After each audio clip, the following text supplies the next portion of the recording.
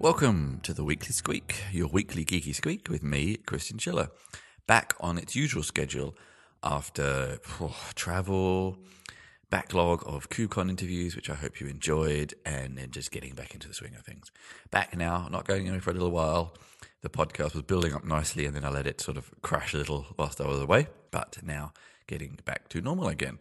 So this week I have a few links to catch up with, covering some interesting topics from Dungeons & Dragons, of course, the vestiges of British colonial empire, another subject I love to discuss. We have discussions on Apple, old programming languages, and much more, and an interview with Ian Fogg from OpenSignal, who are a mobile analytics company who actually managed to get a very large data set on mobile signal around the world. And we had an interesting conversation about the current state of 4G in many cities and countries and what that is going to mean for 5G. But let's get started with the link. First, an article on The Guardian from Afua Hirsch. This is called "Teach British Tourists the Truth About Empire, They Can Take It." This is an interesting one. They're all interesting, otherwise I wouldn't include them. But this is a topic that has interested me for some time, how certain cultures are good at acknowledging their past and acknowledging some of the, let's call them crimes of the past, whereas others are not, and the British are one of those. A very large empire that abused many people in many parts of the world. I've been reading a lot of books around this recently. But the average Briton on the street, and especially tourists in some of those places, is often very unaware of that and very unaware of quite how bad some of it was, whether it's just the vestiges of time or the world has changed or whatever it may be. The average Brit is not very good at acknowledging it. Even in the home country, cities like Bristol, for example, and Edinburgh, built on slave money and exploitation money, and we often forget that this was the case. So this article prompts a discussion that maybe hotels and museums in some places like the Caribbean and parts of Africa and India, for example, should be a little better at explaining what happened in places. It's not to guilt trip the current tourist, because it was a long time ago, but at least to make them more aware of it and to make them more aware of why some places are in the current situation they are, often because of the withdrawal of the colonial masters, etc. So, yeah, it's weird. I remember some years ago going to a museum here in Berlin. Berlin is a city that does cope with its past fairly well. Called The Topography of Terror, a lovely name. And it's basically a museum about the crimes of Nazi Germany. It's a very cheerful place. And I heard an English child, in the bathroom saying exactly the same thing to his father. Dad, why do we not have museums like this in Britain? I thought that was a very smart kid. And yes, maybe the younger generation will start to question this a lot more. Generally, you find that countries that have had old empires find it very hard to move on from this period when they were supposedly great, in quote marks. And we actually see the UK going through this kind of moment in its history right now. So maybe if they'd come to terms better with empire, the country would not be in the thralls of the argument it is in now. Your thoughts on a postcard, please. Next, with no real logical connection here, is an article from City Lab by Jessica Lee Hester called How to Disappear. This is specifically around smart cities and how to disappear in a smart city. I suppose there are certain positives to smart cities, the ability to have constant monitoring to know where parking spaces are available, when cleaning is needed, to avert disasters, etc., etc. But to many people, they are just additions to the surveillance state. I think probably both are right and both are wrong in equal measure. But this is an interesting article from people who do want to disappear. We won't question why. That's not really the place of the article. And this covers things like clothing and masks, to disguise your face, obscuring license plates and things like that. I guess the face and number plates is one of those ones where it really is quite tieable to person. There's lots of other cases where I wonder if it actually is, but it's just sensors. I mean, cameras are a different state of affairs. And then this article, not really related to smart cities, but I found it quite fascinating, and I see a few people sharing it actually, is a website called Internet Noise that randomly opens several tabs and searches for things to just sort of add noise to algorithms. And I actually really love this as an idea. I have also noticed since I started using DuckDuckGo instead of Google, my Android, Google Home, the Google Assistant, when you swipe left and you get the newsfeed page, has become not as good as it used to be because I'm not supplying as much data to the algorithm anymore, which I find quite fascinating. And I do remember seeing a talk at CCC a couple of years ago around this too, this sort of intentionally adding noise into algorithms to disrupt them, which reminds me, I do have a t-shirt available called Disrupt the Algorithm, I think. I haven't actually looked at it for a while. I can't remember what the exact slogan is, but if you like this idea, you can get a t-shirt. And that was recommended to you by a human, not an algorithm. So enjoy. And the article concludes with possibly the most fascinating sentence for me. And that's this. I'm going to quote here. This is a quote from one of the interviewees. No one wants to live in a dumb city, in quote marks, but opting out shouldn't need to be the default. And this is interesting because I wonder how you can opt out of a smart city, especially with sensors and things like that. And maybe that's not what they're referring to. Maybe they're referring to the cameras. But I wonder how you could opt out of a kind of always-on system, a system that is designed to enhance a city, a collection of individuals, which does, by virtue of that, need to collect data on individuals. How would it be technically and legally and regulatorily possible to opt out of such a sort of catch-all system, especially maybe if you've opted out of a smart city in another city and you come to another city, etc., etc. So it's an interesting statement in that it's a very easy statement to make, but I actually wonder how you'd implement it. And again, I'm not dismissing the statement, I'm just pondering on that. And if you have any thoughts, I would love to hear from you. Next, and again, I am really struggling to find any connections between any of these, but we're not tech heavy this week at least, which will make some of you happy. This was an article from The New Yorker by Salman Rushdie, actually. What Kurt Vonnegut's Slaughterhouse 5 tells us now. I do love Kurt Vonnegut's work. Actually, I'm of the opinion that Slaughterhouse 5 is not his best. My favourite is Breakfast of Champions, which this article does actually mention in passing, but it's still a good book. It's very well known, and actually the Salman Rushdie quotes a couple of quips here, or I'm not sure what the right word is, but phrases that Kurt Vonnegut sort of formalizes in Slaughterhouse 5, although he does use them in his other books. That have passed somewhat into modern vocabulary. I'm not 100% sure if it's as common as the author thinks it is, but so it goes, for example. And quite what Kurt Vonnegut means when he uses this is somewhat open to interpretation. Salman Rushdie thinks that Kurt Vonnegut is using it to refer to death. I'm not 100% sure. From memory, and I am also aggregating this across numerous Kurt Vonnegut books, I think he uses it more in a kind of almost like a giving up and accepting kind of way. So I suppose that could be about death, but also about other things. My interpretation of it is more broad. Anyway, it's still an interesting book. I have been to Dresden, actually, and seen some of the areas where a lot of the book takes place. I've also watched the somewhat average film adaptation. I think a modern filmmaker could do a very good job of Slaughterhouse 5, actually. I don't know why no one has proposed that yet. I do believe Slaughterhouse 5 is another one of these classic examples of a book that sometimes when you describe it as science fiction, which it sort of is, only because science fiction and fantasy are often good vehicles for experimentation, it could put a lot of readers off. And yes, the character in certain parts of the book does end up on an alien planet, but really much like Hitchhiker's Guide to the Galaxy, which is also referenced in the article because Douglas Adams was definitely inspired by Kurt Vonnegut. It's just a vehicle. Do not let the vehicle distract the message.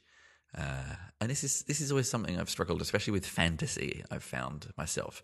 I sometimes find it hard to get through the sort of veils of fantasy to the message. and some writers are better at this than others, and some writers just don't even have a message. So read the article, and if you haven't read Slaughterhouse 5, read Slaughterhouse 5. It's actually not very long. It's a good introduction to Kurt Vonnegut's work, and then you can dive into some of his other work, should you so wish. Okay, now comes my mostly regular reference to Dungeons & Dragons or board games, role-playing or board games. An article from Medium, from UX Collective by, I'm not 100% sure how to pronounce this, so I'm going to be very careful, Ploy Burapate, called Dungeons & Dragons and Design Thinking. I did actually see a presentation here in Berlin a couple of years ago on a similar topic. I think it was more about project management. So a few people have had this same idea, but here is another one. And I think this is using Dungeons & Dragons more as a vehicle to explain good teamwork, relationships between different personalities and how to balance those, and how a games master is kind of the arbitrator of all of these personalities and balancing them into a cohesive whole. I must admit, I think the author has played some very... maybe some very constructive D&D games. I've certainly had plenty of D&D games where personalities do conflict and do maybe disrupt the flow. Sometimes intentional. This is sometimes the point. If you're role playing, you don't always play your best side. That's kind of the point sometimes. And I think, again, maybe referring back to the Kurt Vonnegut article before, don't let the vehicle put you off. Sometimes something like D&D, it's become increasingly mainstream, but still is perceived as a nerd's kind of pastime. But actually, it's a relatively simple game to get started with. You don't have to obey all rules if you don't want to. But it could be a very good team-building exercise wrapped up in a sort of fun vehicle. And I think more teams should try it, actually. You sort of one-shots to a bit of team bonding. Give people to play the people they are or they're not, of course. It sort of lets off a bit of steam. It highlights a few dynamics, etc., etc. So if anything from this article, maybe you get that as a point of inspiration, which is actually a D&D reference, if any of you are paying attention. Next is another article from The Guardian by Ronald Purser, The Mindfulness Conspiracy. I have watched this mindfulness revolution with a slightly skeptical eye for some time, and I'm interested to see someone else sharing the same opinion. And I don't necessarily want to get into, don't always be negative sort of attitude. I think this is somewhat the point of the post, in that mindfulness, calm thinking, balance in your mind can't solve every problem. And this is sort of the point of the post. It's like, you have a problem. Oh, just meditate, just clear your head, just be mindful, and it solves everything. And that's not strictly true. It doesn't make the problem necessarily go away. Okay, granted, you may come back and be able to solve the problem better, but especially kind of large world scenarios where we're having a lot of geopolitical issues right now, meditating is not going to solve that problem unless some of the people meditating are the people who maybe could. And I guess the argument is that by spreading this sort of trend of resetting your brain and becoming more not self-centered, but centered, means that maybe we're just avoiding the big issues too much. And I find this interesting, and then the author also kind of points this as a little bit of a representation of the modern world, like escaping from a problem instead of tackling it. And many will accuse you of being negative if you try to mention this, and this isn't constructive either. I think there's a place for everybody. It's also interesting because there's a little bit of a cover of the history of mindfulness and how it is a little bit of a pyramid scheme. The original creator, Jon Kabat-Zinn, did want to sort of scale how to distribute the message, and so came up with this somewhat common idea of training the trainer, as it were, to spread the message. I don't know if to be a mindfulness coach you have to pay royalties or subscription fees or anything like that. I'm not 100% sure. But it's interesting that an entire business has erupted around the concept. and even more skeptical amongst us would say that that was kind of always the point anyway. And inside the article, the author quotes from a Buddhist teacher called Miles Neal, who actually coined the term Muk mindfulness. He goes on to describe it as a feeding frenzy of spiritual practices that provide immediate nutrition but no long-term sustenance. And I guess this sort of franchisation of mindfulness, which I think is the main argument against it. You could also say that people do like to always knock things down that are successful. Maybe mindfulness is just the latest victim. But I do take a little bit of personal issue with this just going inside yourself, focusing to solve all problems. All problems. I do again want to caveat that it can solve some problems, but not all problems can be avoided through being mindful. That said, I think I personally still want to be more focused at times, be more relaxed, meditate more, practice mindfulness a little bit more, etc. But maintain a hold on reality that it will not solve all issues, and that practitioners of mindfulness should also be aware that this is the case, and be more willing to discuss that with people who can be dismissive of mindfulness and not dismiss them. Okay, tech fans, we are now heading into the tech trilogy, final 3 articles. First is another post from Medium from Young Coder by Matthew McDonnell, The Rise and Fall of Visual Basic. I love reading about languages and technologies that have come and gone, and Visual Basic is one of them. It's still around, but this article tracks its history, how it was created in the first place, kind of one of the first programming languages that enabled you to code somewhat visually. And I remember actually learning it at university. I did a unit on Visual Basic. You could create interfaces. It was like a proto-Flash in some way. Well, actually, they were both around about the same time. But then it became, I guess as programming became more mainstream, it became a bit, to use an Australian word, daggy, a bit long in the tooth, a bit old. The paradigms that it helped people create were not really relevant anymore. Programmers didn't necessarily need tools like this anymore, or better tools came out, or other programming languages became more accessible. It was another one of these technologies, much like Flash and other tools like that, that lowered the bar maybe too much and created a lot of very bad applications, some of which are still being maintained and are somewhat responsible for some very old versions of Internet Explorer and Windows still having to be supported. And it is still around, and the article does sort of in its latter half cover the legacies that Microsoft are still sort of slowly easing out into C# and .NET at the moment. But yes, I love reading these sorts of articles, and this relates nicely to the forthcoming Enthusiastic Amateur podcast, which I keep saying is coming soon, and it really is coming soon, I promise this time, where we cover computer history. So maybe it would be nice to have this post to discuss in that, but oh well, the timing doesn't always work out that way. But if the history of programming languages are old enough to remember using Visual Basic, have a read. And one more Medium post. This is from Owen Williams in 1.0. To revive the Mac, Apple wants to kill Electron. Electron you may not know, but you have used. It's a framework that enables you to use JavaScript, a language that is mostly for programming web applications, and put a wrapper around it to make a native feeling application. If you've used Slack, if you've used many applications, then you have used Electron. It's a double-edged sword, much like Visual Basic. There was a link there, in that it lowers the bar, because if you want to make a native application for Linux, macOS, Windows, then you often need to learn new paradigms each time.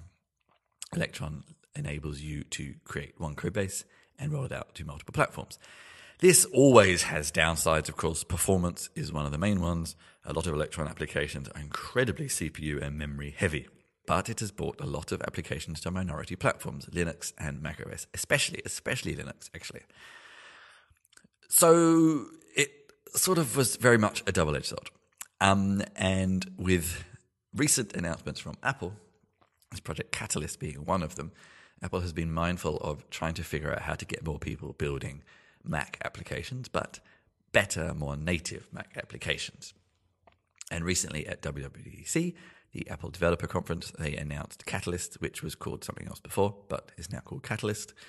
This plan that enables people to take iOS applications that do have a much larger user base than Mac these days and port them to the Mac with relative ease. This doesn't really solve the cross-platform problem for the desktop OSs, but we will see what effect it has for the Mac anyway. Maybe it will become cross-platform, highly unlikely, but you never know.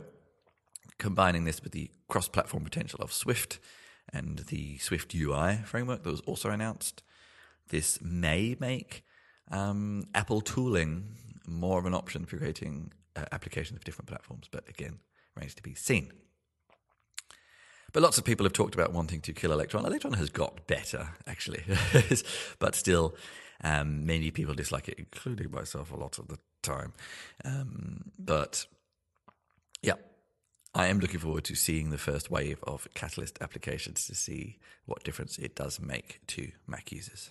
And finally, you all know that I occasionally cover blockchain, cryptocurrencies, so it'd be amiss of me not to, at least in passing, mention Libra.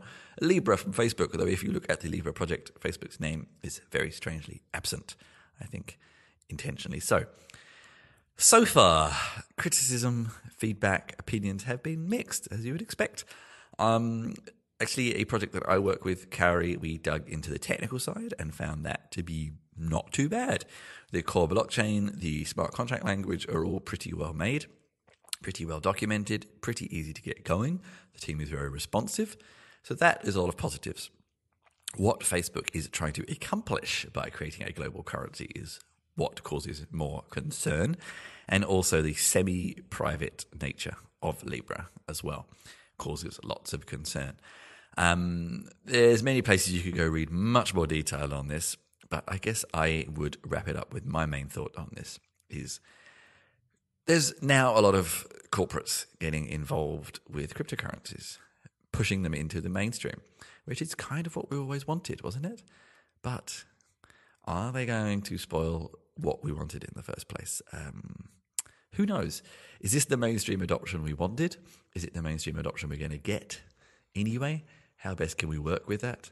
Etc., etc. So it poses a lot of meta questions now about what we all do next, and how we handle these new incursions into our very sort of crypto, decentralized, anarchic space. And if you have any thoughts on that, I'd love to hear them. Now, next to my interview for the week, this is with Ian Fogg of OpenSignal, where we discuss the current state of mobile networks and what is coming in the future.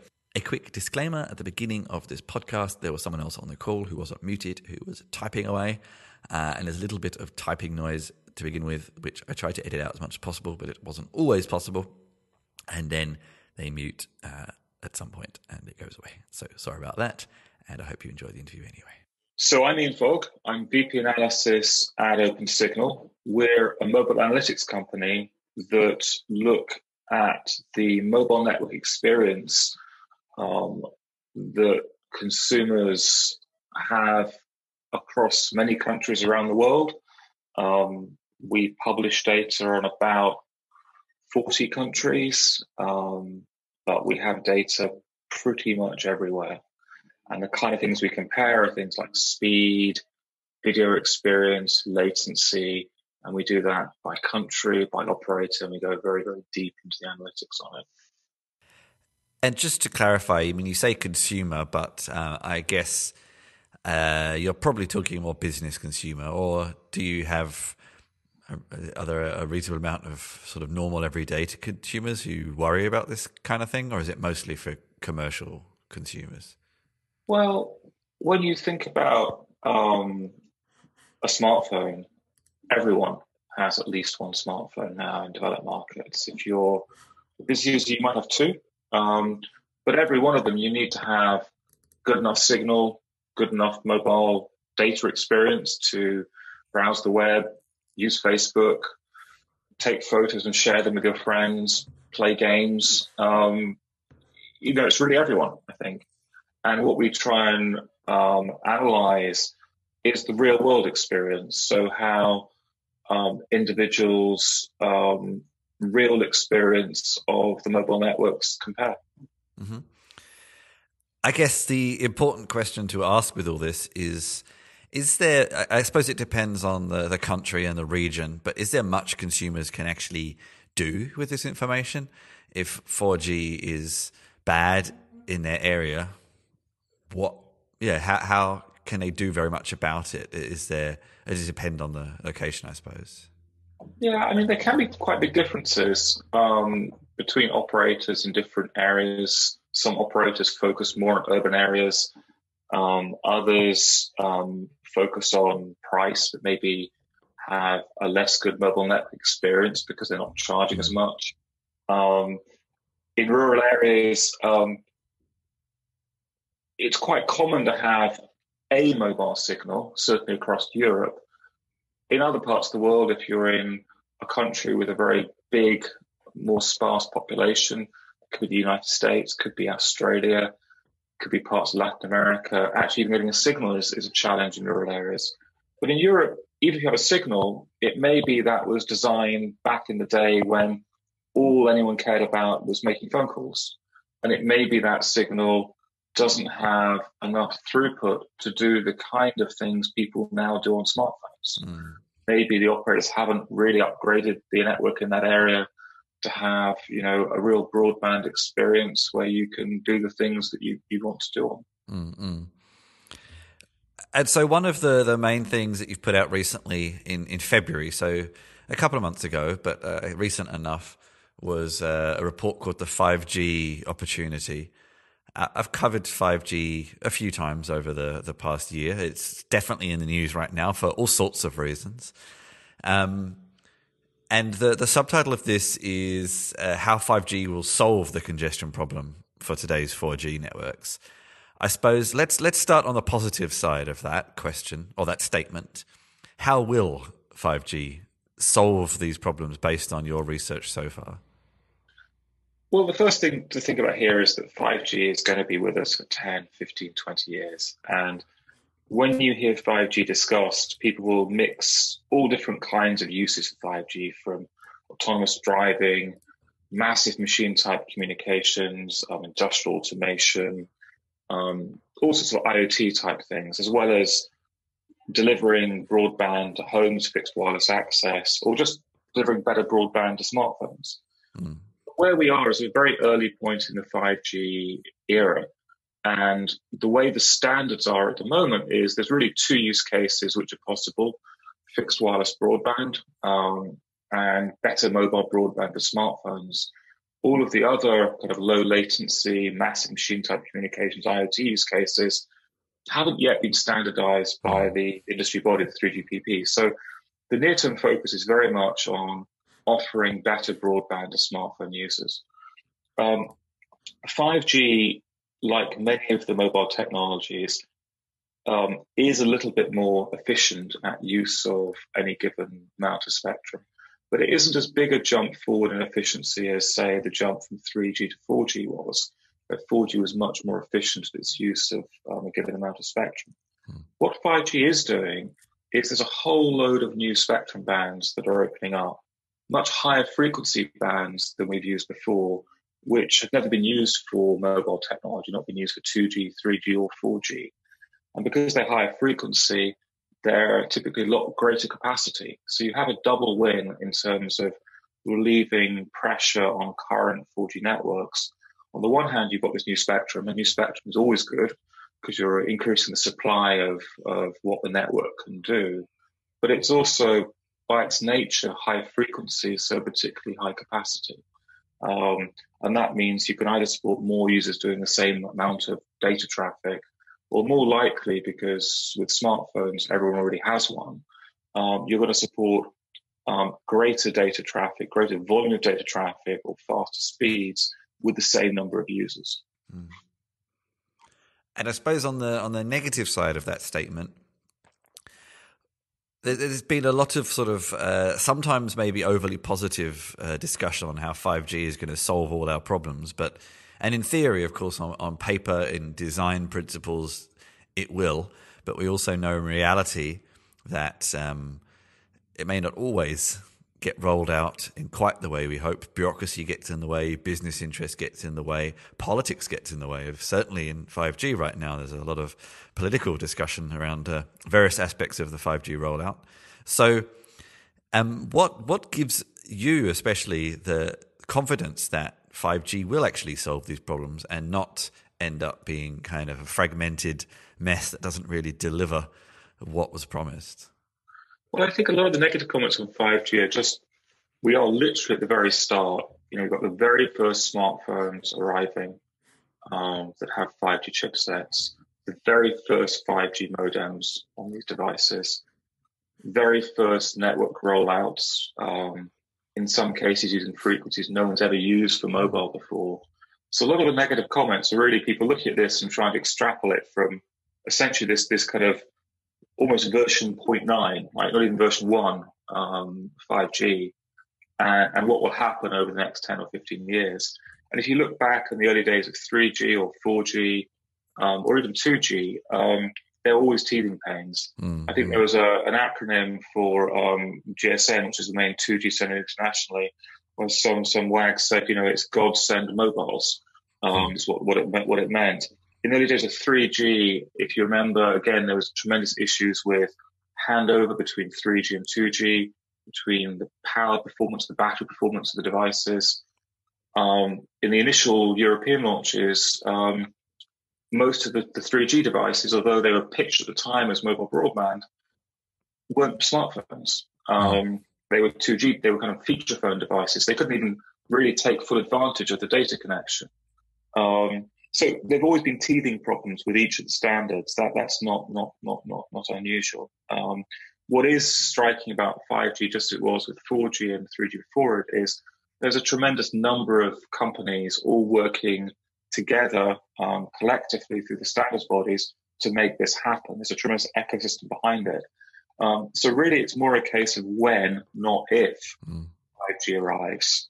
How quickly can the teething problems be sorted?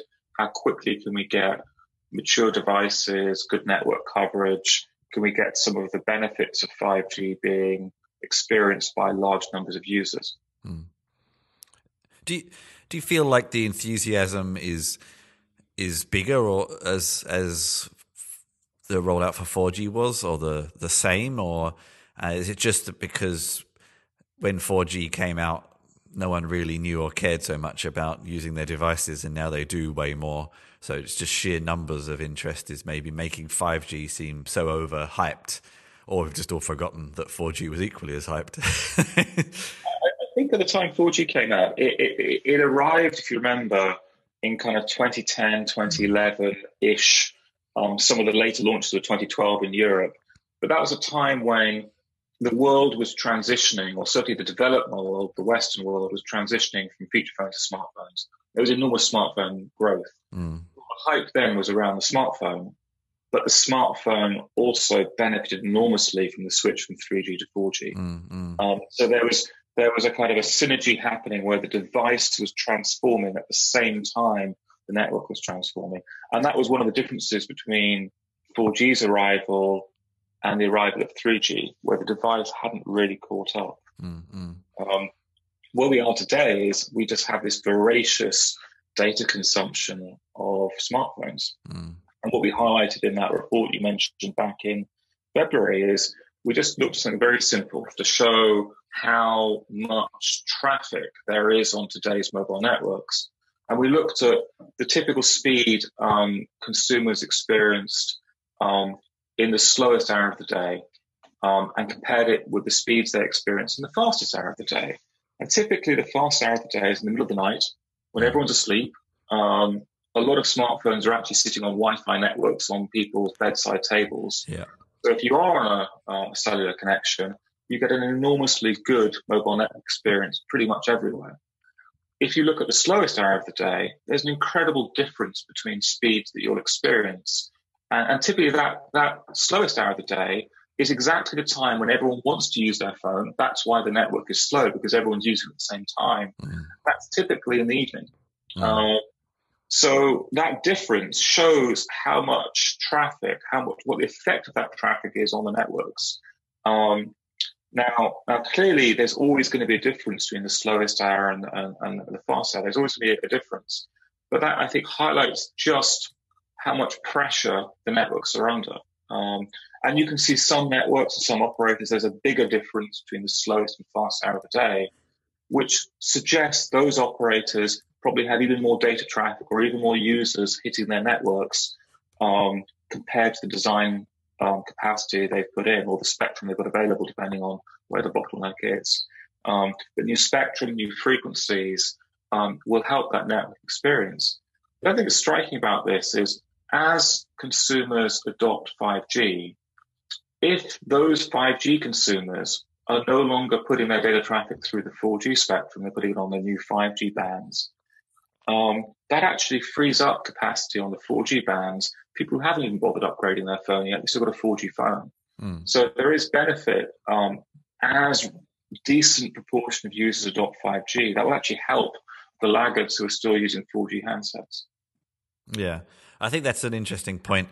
The 5G handsets are only starting to emerge, and a lot of the mainstream handset vendors, especially non-Android, shall we? I mean, it's basically just iOS. I don't know why you need to be secretive about that. Haven't really completely committed to when that will happen yet.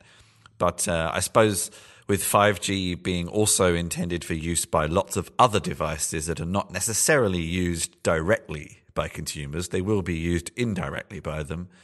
It will probably help the acceptance rate, even if consumer handsets are not quite switched yet. Yeah, I think on the handset side, I mean, what we have today is there are a number of handsets that have 5G modems added to them. The way the handsets currently work this year is that the Qualcomm platform, which is the main one that handsets are using, has an integrated 4G modem within the chipset. And there's an optional discretionary 5G modem that vendors can choose to use. They have to obviously also include a whole lot of extra antenna design on the back of that. But what we're seeing this year is we're typically seeing a handset company launch, their mainstream flagship, then they offer an optional version that has the 5G capability as an option, but it's not a standard feature even of the flagship Android devices. So Huawei in Europe, which uses its own chipset, they launched the Mate 20 last autumn. They're launching a Mate 20X, which has a 5G chipset this spring. Samsung have 4 models of S10, S10e, an S10, S10 Plus. They're all 4G. Then they have a slightly larger screen device with an extra camera to the S10 5G, and that has the 5G capability included. So that's what we are this year. Probably it won't be till next year at the earliest we'll see even the lead Android handset make 5G as a matter of course. And that seems reasonable. I mean, the rollout of the infrastructure is not predicted across many countries until next year, especially I know specifically in the EU, they're talking 2020, 2021. So, there's no rush for the handset quite yet. It depends a bit on country. I mean, in the US, we've got Verizon is already live with a network in limited geographies. AT&T will be going live. I think they're both using millimeter wave, which is super high frequency, super fast, super high capacity, but very limited propagation bands. The kind of bands that if you went back 3 or 4 years ago, no one thought would be used, thought that would be purely a fixed wireless broadband offering. In Europe, there are 5G launches happening in the Nordic. Switzerland's just gone live this May.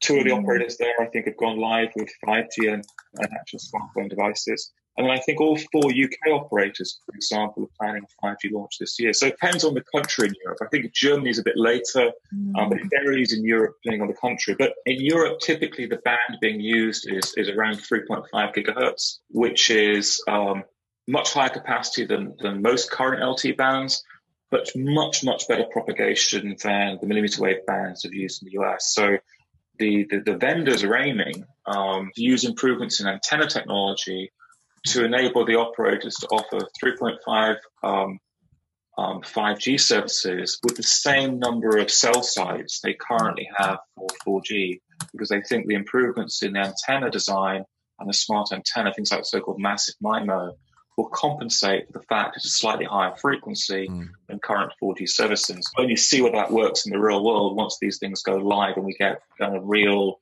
user feedback to see whether it actually does what the vendors claim. Let's dig into the report a bit more. The statistics come from a whole year, 2018, of reporting. And you have 94 million, double check, I think I've got all my commas right, devices, which is a lot. Obviously, it's still a small percentage of the amount of devices in the world, but it's still a lot. How do you get those numbers? Where are they coming from? So OpenSignal's approach is very much to represent the real-world experience. How we do that is we collect data from real people's smartphones around the world using software installed on it. That means we have data pretty much everywhere people have smartphones. It means we track all the networks, all the different varieties of devices, so we get the real experience, not just the experience of particular test equipment or particular flagship devices. You know, your 5-year-old mid-range Android phone that's still being used will be in that installed base that we use to measure the mobile network experience. We'll have the full range of devices people are using out there. So it's opt-in. Yeah, absolutely. Yeah. How do you encourage people to opt in, I guess, is an interesting question. Well, you know, in our own apps, we provide information. For example, our Meteor app will say, when you run a test, it will say, for that given test, these apps that you use will work this well. It also enables you to see if you run a variety of different tests on where you live and work and so forth. You can see what the speed results are on a map. So, you know, if you're thinking about switching network, you might go, well, I thought the network was a bit iffy there. You can look at the map of where you've run speed tests and see, yeah, actually it is pretty iffy there. Or actually, no, it's actually fine there. There must be something else that's causing the problem that I'm seeing. So there's value for our users in using our software. And we've got these two apps. We've got an app called OpenSignal, which is our original app, a little bit more techy. And then we've got an app called Meteor, which I just mentioned, that's probably a little bit more mainstream in terms of explaining things and hand-holding users, but has some features which I think even tech-savvy users would find valuable, like the plotting your speed results on a map, so you can see that in a different visual format. I have used some similar applications for like Wi-Fi in the home, you know, when you're trying to find where the dead spots are and things like that. I suppose it's an equivalent to that. But on a much wider area, of course.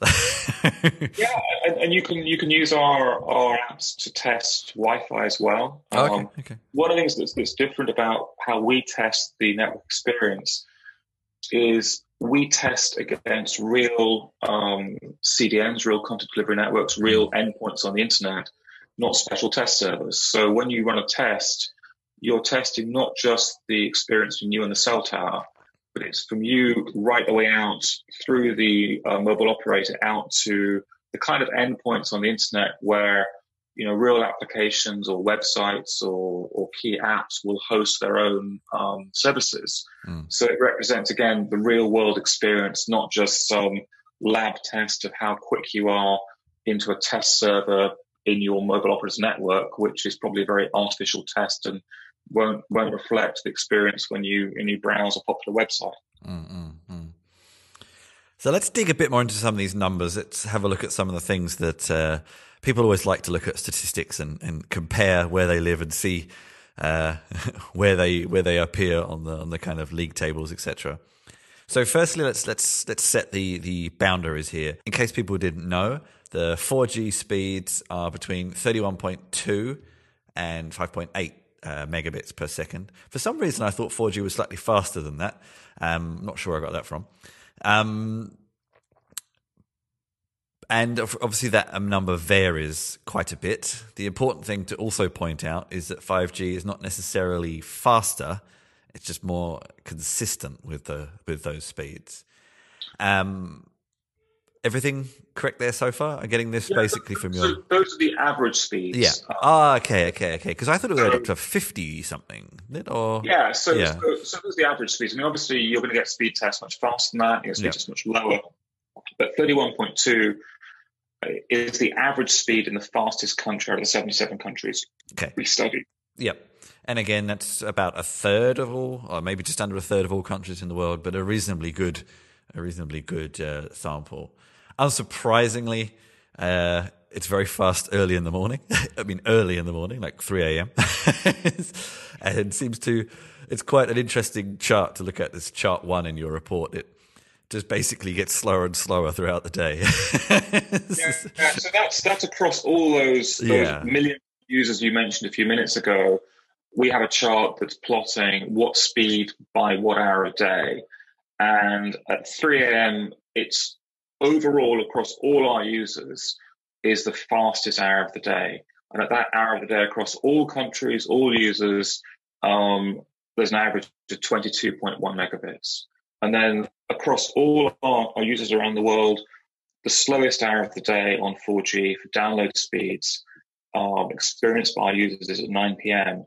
when speeds are just 11.9 megabits. And what you see is a very big drop-off between 3 a.m. and about 9 a.m. Then it kind of plateaus up to about 5 p.m. when it starts sliding again. And now, of course, the big chart here that will interest a lot of people is the sort of averages per country. South Korea is right at the top, which probably won't surprise anybody. They usually come top of most of these sorts of reports. Well, it varies. We have a lot of competition in Singapore and South Korea. Singapore and South Korea, And when Singapore isn't top, often the consumers and organizations in Singapore start asking why, and they want to get back to the top. And then also usually in the top are some of the Nordic countries, not all of them. They sort of shuffle around, but usually fairly good. I just came back from Australia, actually, and whilst the home internet sucks, 4G is surprisingly good. In fact, it's usually better than home internet, which is a whole other conversation. Europe is kind of very scattered in this list. Some are quite high. For example, Hungary is quite high, but I can see it has a very large range as well. So the speed you can expect is one of the largest on this list as well. Nearly 30 meg range, which is quite a lot, actually. So, I currently live in Germany. I must admit, I am surprised to see Germany so high because I find the internet speeds here terrible on my mobile network. I half the time don't even have a network, but I do. To be fair, I do use like a sub-cheap O2 network, so I'm probably getting the leftovers a lot of the time, so possibly not a fair comparison. We do publish reports on each country looking at how the offers compare. So you need to look at the Germany report and you'll see how Telecom and O2 and Vodafone compare. Yeah, I think I will, actually, because I'm getting a bit sick of it.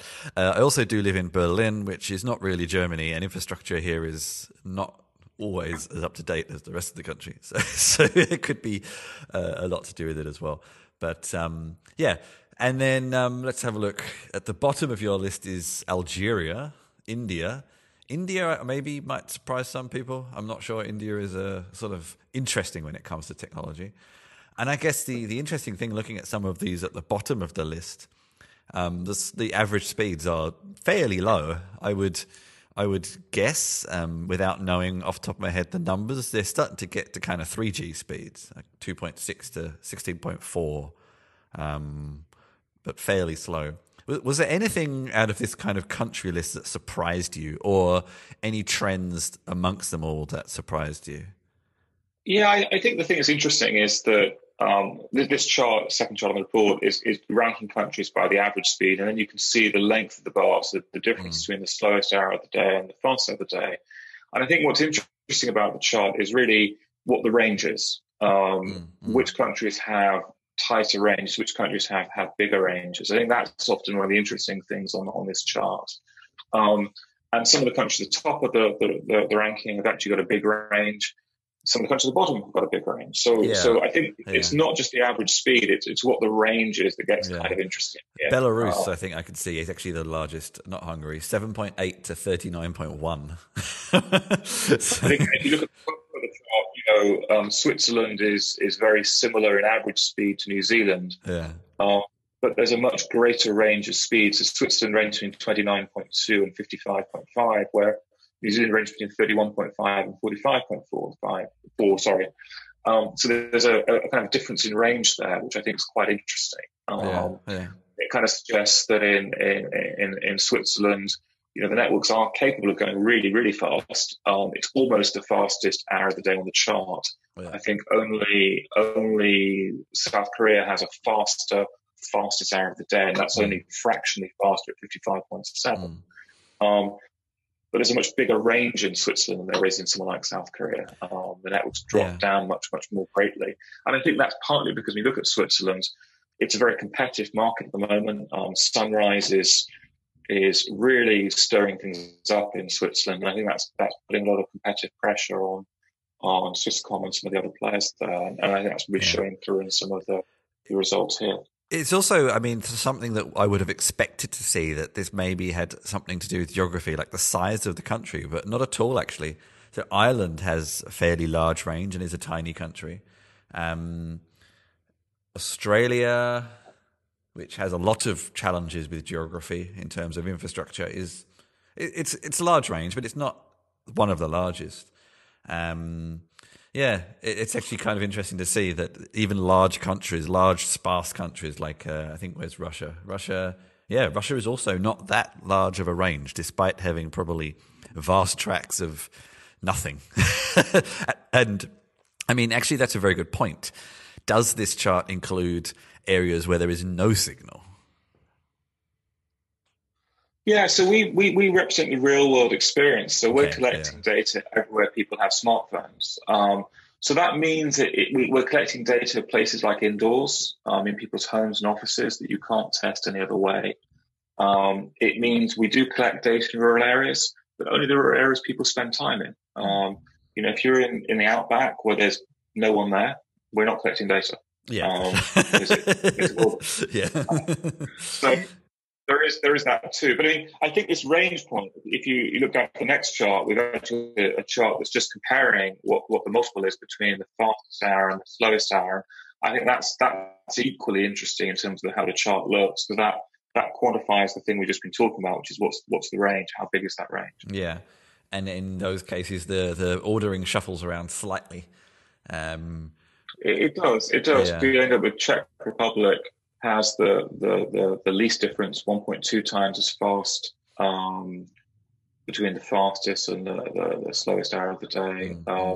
Canada second at 1.3, then Greece 1.3, Singapore 1.3, South Korea 1.4. So it's slightly different. I think what you see there is you see a few different things happening. You see some networks in often countries where the networks are very high quality and therefore they don't slow down as much at the slowest hour of the day. So that's probably places like South Korea and Singapore.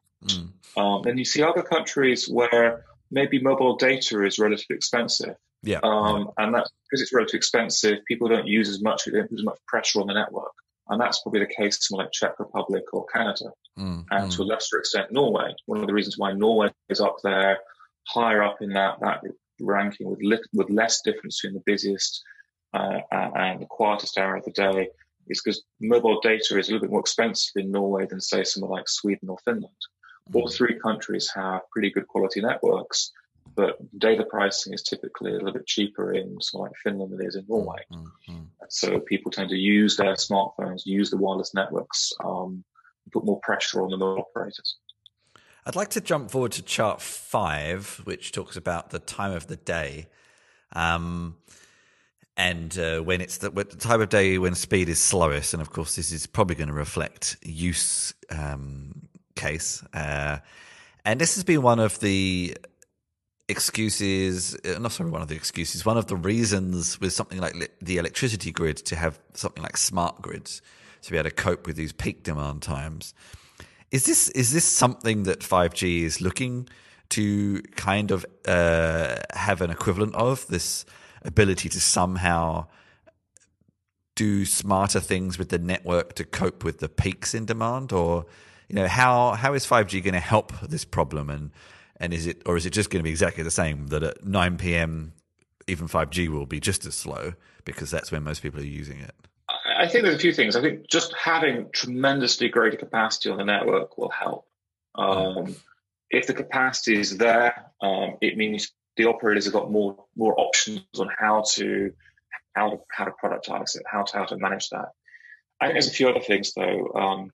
5G technologies won't just change the modem in your handset, the radio communication in your handset, and the cell tower. 5G is going to be an end-to-end change in mobile networks. So there are massive changes happening into the core network of the operators too, which haven't arrived yet. They're one of those bits of the 5G era that aren't out there yet. Everyone's working on them. They'll be arrived next year, the year after. And those changes to the core network will offer the operators smarter ways of managing traffic, managing users, segmenting users and traffic to deliver different quality of service levels. That isn't with us today. It's something that's part of our 5G roadmap. Mm-hmm.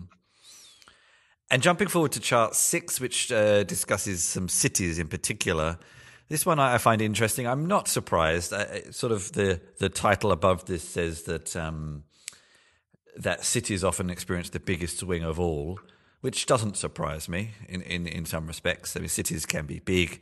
Obviously, some cities, not all cities, have big hotspots of usage and activity, whereas some other cities are more evenly distributed. You obviously have cities that have underground transport networks where signals can get very weak or non-existent. You'll also even have things like big events that can affect signal capacity. So it doesn't surprise me in particular. I guess what's interesting is that the cities here are not necessarily the same as the country list. So you put Paris at the top, although I think this chart is ordered by speedest range. Paris has got the biggest speed range, followed by Sydney, followed by Santiago. Yeah. And that's the speed range being the fastest and the slowest hour of the day. The thing to understand here is obviously you have a lot of people using smartphones. There's often, depending on the country, there's often a more professional, more white-collar, younger population in cities, which again typically tends to use their smartphones more heavily. The other thing that's interesting about this is that when we talk about cities will benefit even more from 5G capacity, is that similar to the conversation we had a minute ago, that even people on 4G smartphones will benefit if a proportion of users start using 5G smartphones so the traffic goes across to 5G. There's another interesting aspect here, which is what we're starting to see even before 5G launches, is we see operators investing in their 4G networks as a foundation. So, for example, increasing the capacity, the so-called backhaul, the connection from their core network into the cell tower, increasing the capacity there so that when they launch 5G and put 5G radios on it, the backhaul doesn't become the bottleneck. So we're seeing often investments going into the 4G network as preparation for adding the 5G radio on. So some of these improvements will go in well ahead of 5G and will benefit 4G users even before 5G launches. Mm-hmm. So one final question on the report before we kind of wrap up.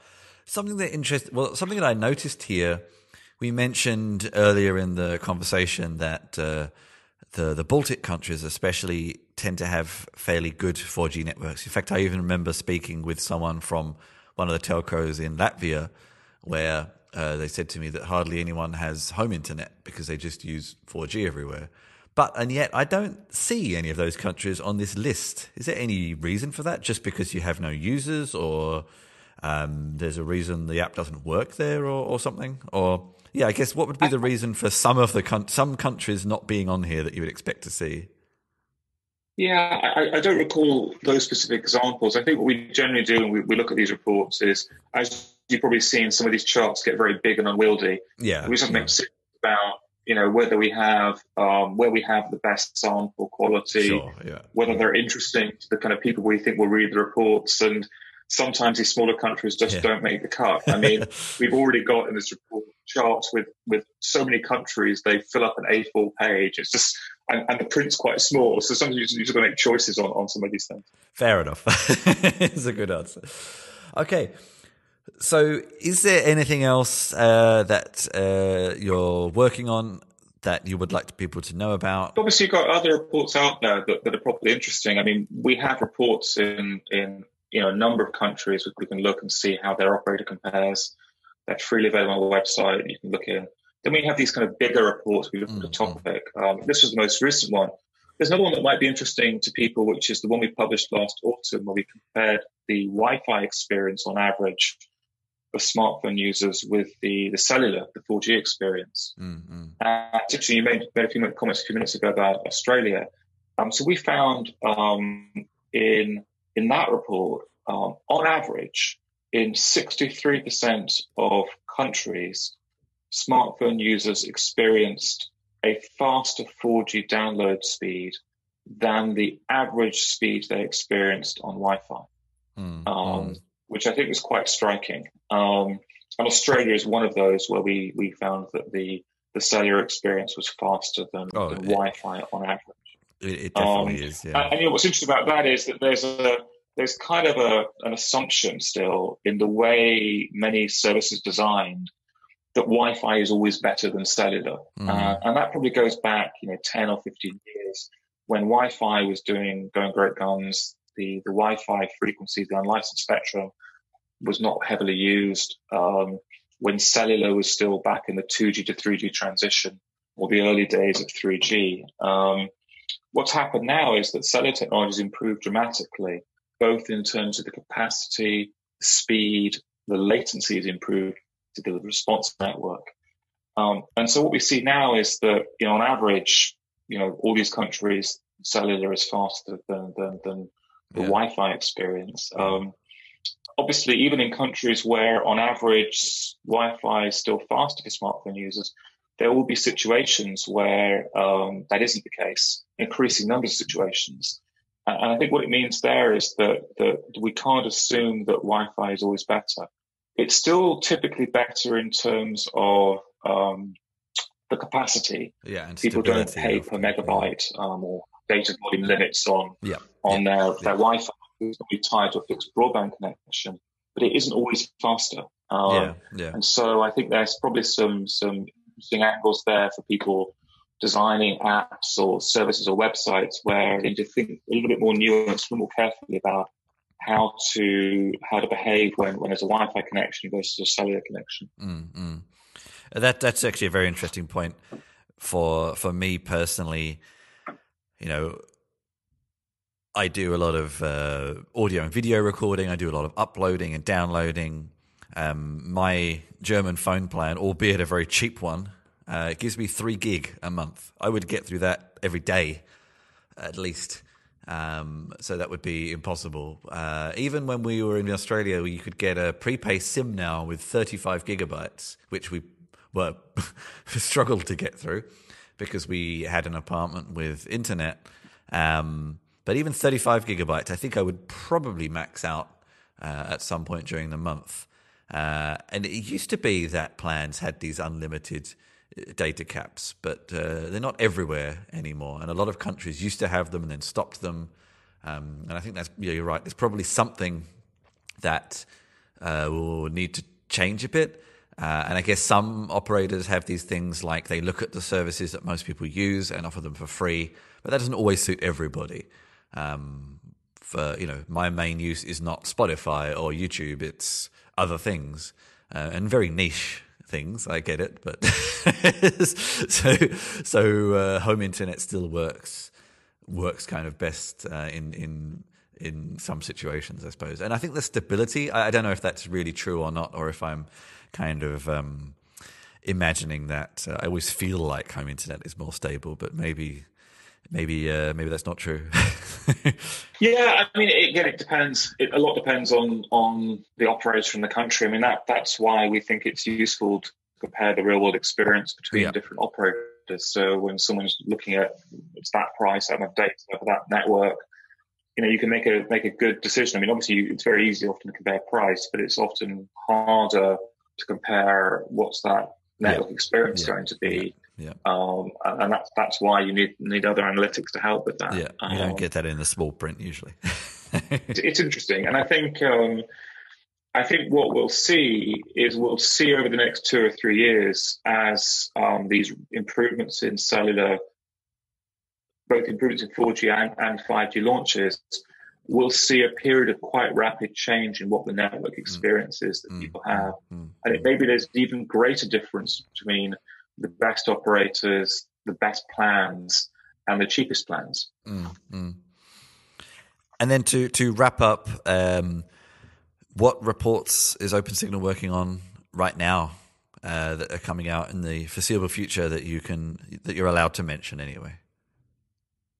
Well, we're working on a whole range of things. We have our regular country reports, which we publish every 6 months in each of the countries that we track. We're publishing shorter insights on an ongoing basis. We published one recently looking at 4G availability across Berlin, for example, you might be interested in. We publish those all the time, looking at different topics, different angles. Again, they're freely available on our website. A whole range of things. But really, one of the big focuses here is understanding how the 4G experience is changing and what 5G will mean as it arrives. I think that's probably one of the big themes this year, just helping people understand how the mobile world is changing. And for people who are interested in kind of helping, I suppose, you have the two mobile applications for two platforms that people could install. I guess being conscious of some of my audience, what are the privacy implications of your application? Is it just reporting pure speed, I guess location? And I suppose the other question is it useful or not to you if people are using a VPN as well? As long as it's, using the right location, I guess. Does that hinder your analytics? Yeah, so we operate. We have our both apps available for both iPhone and Android. The Android version's got more functions because there are more functions possible on Android.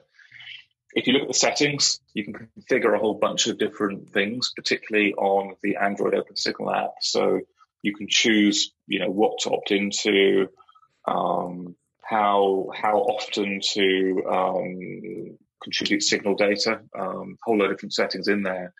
And so, what I do, and I expect most of your listeners do too, is install an app and rummage through the settings. We do need location permissions.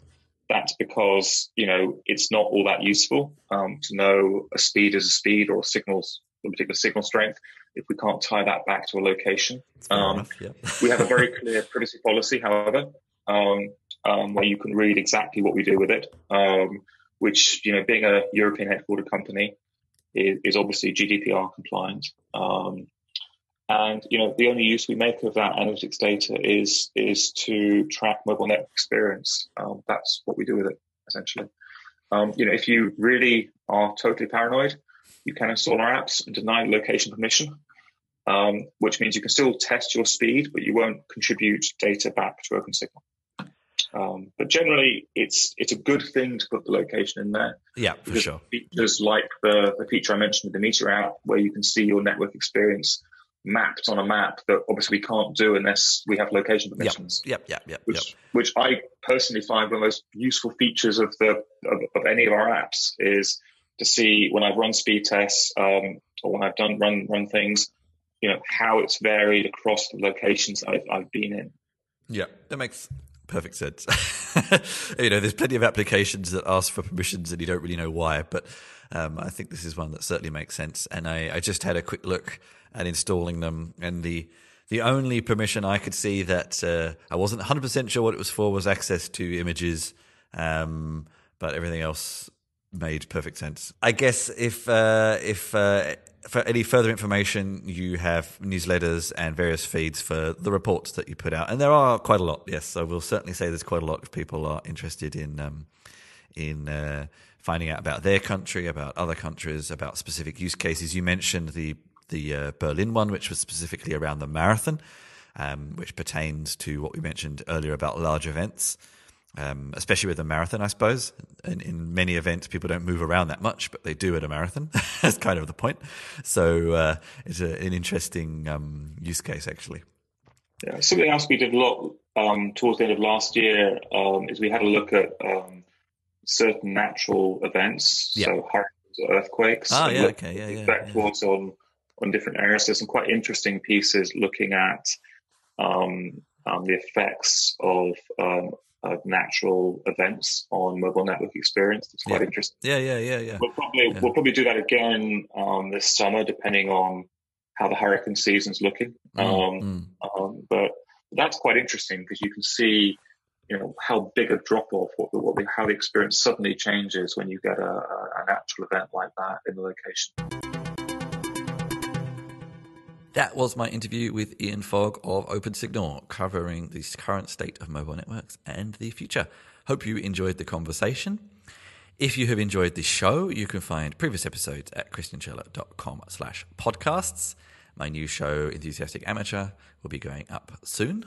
You can also find the associated newsletter and other newsletters at christianscheller.com/newsletters. You can find, I did mention a t-shirt earlier in the show. You can find merchandise and other ways to support me at christianscheller.com/support. Reach me at /contact on the same website. Find my writing at /writing, or tweet at me. I'll be a little bit quiet on the Twitters. I hope to get a bit more active again at Chris Chinch. Please rate, review, and share wherever you found the podcast. And until next time, if you have been, thank you very much for listening.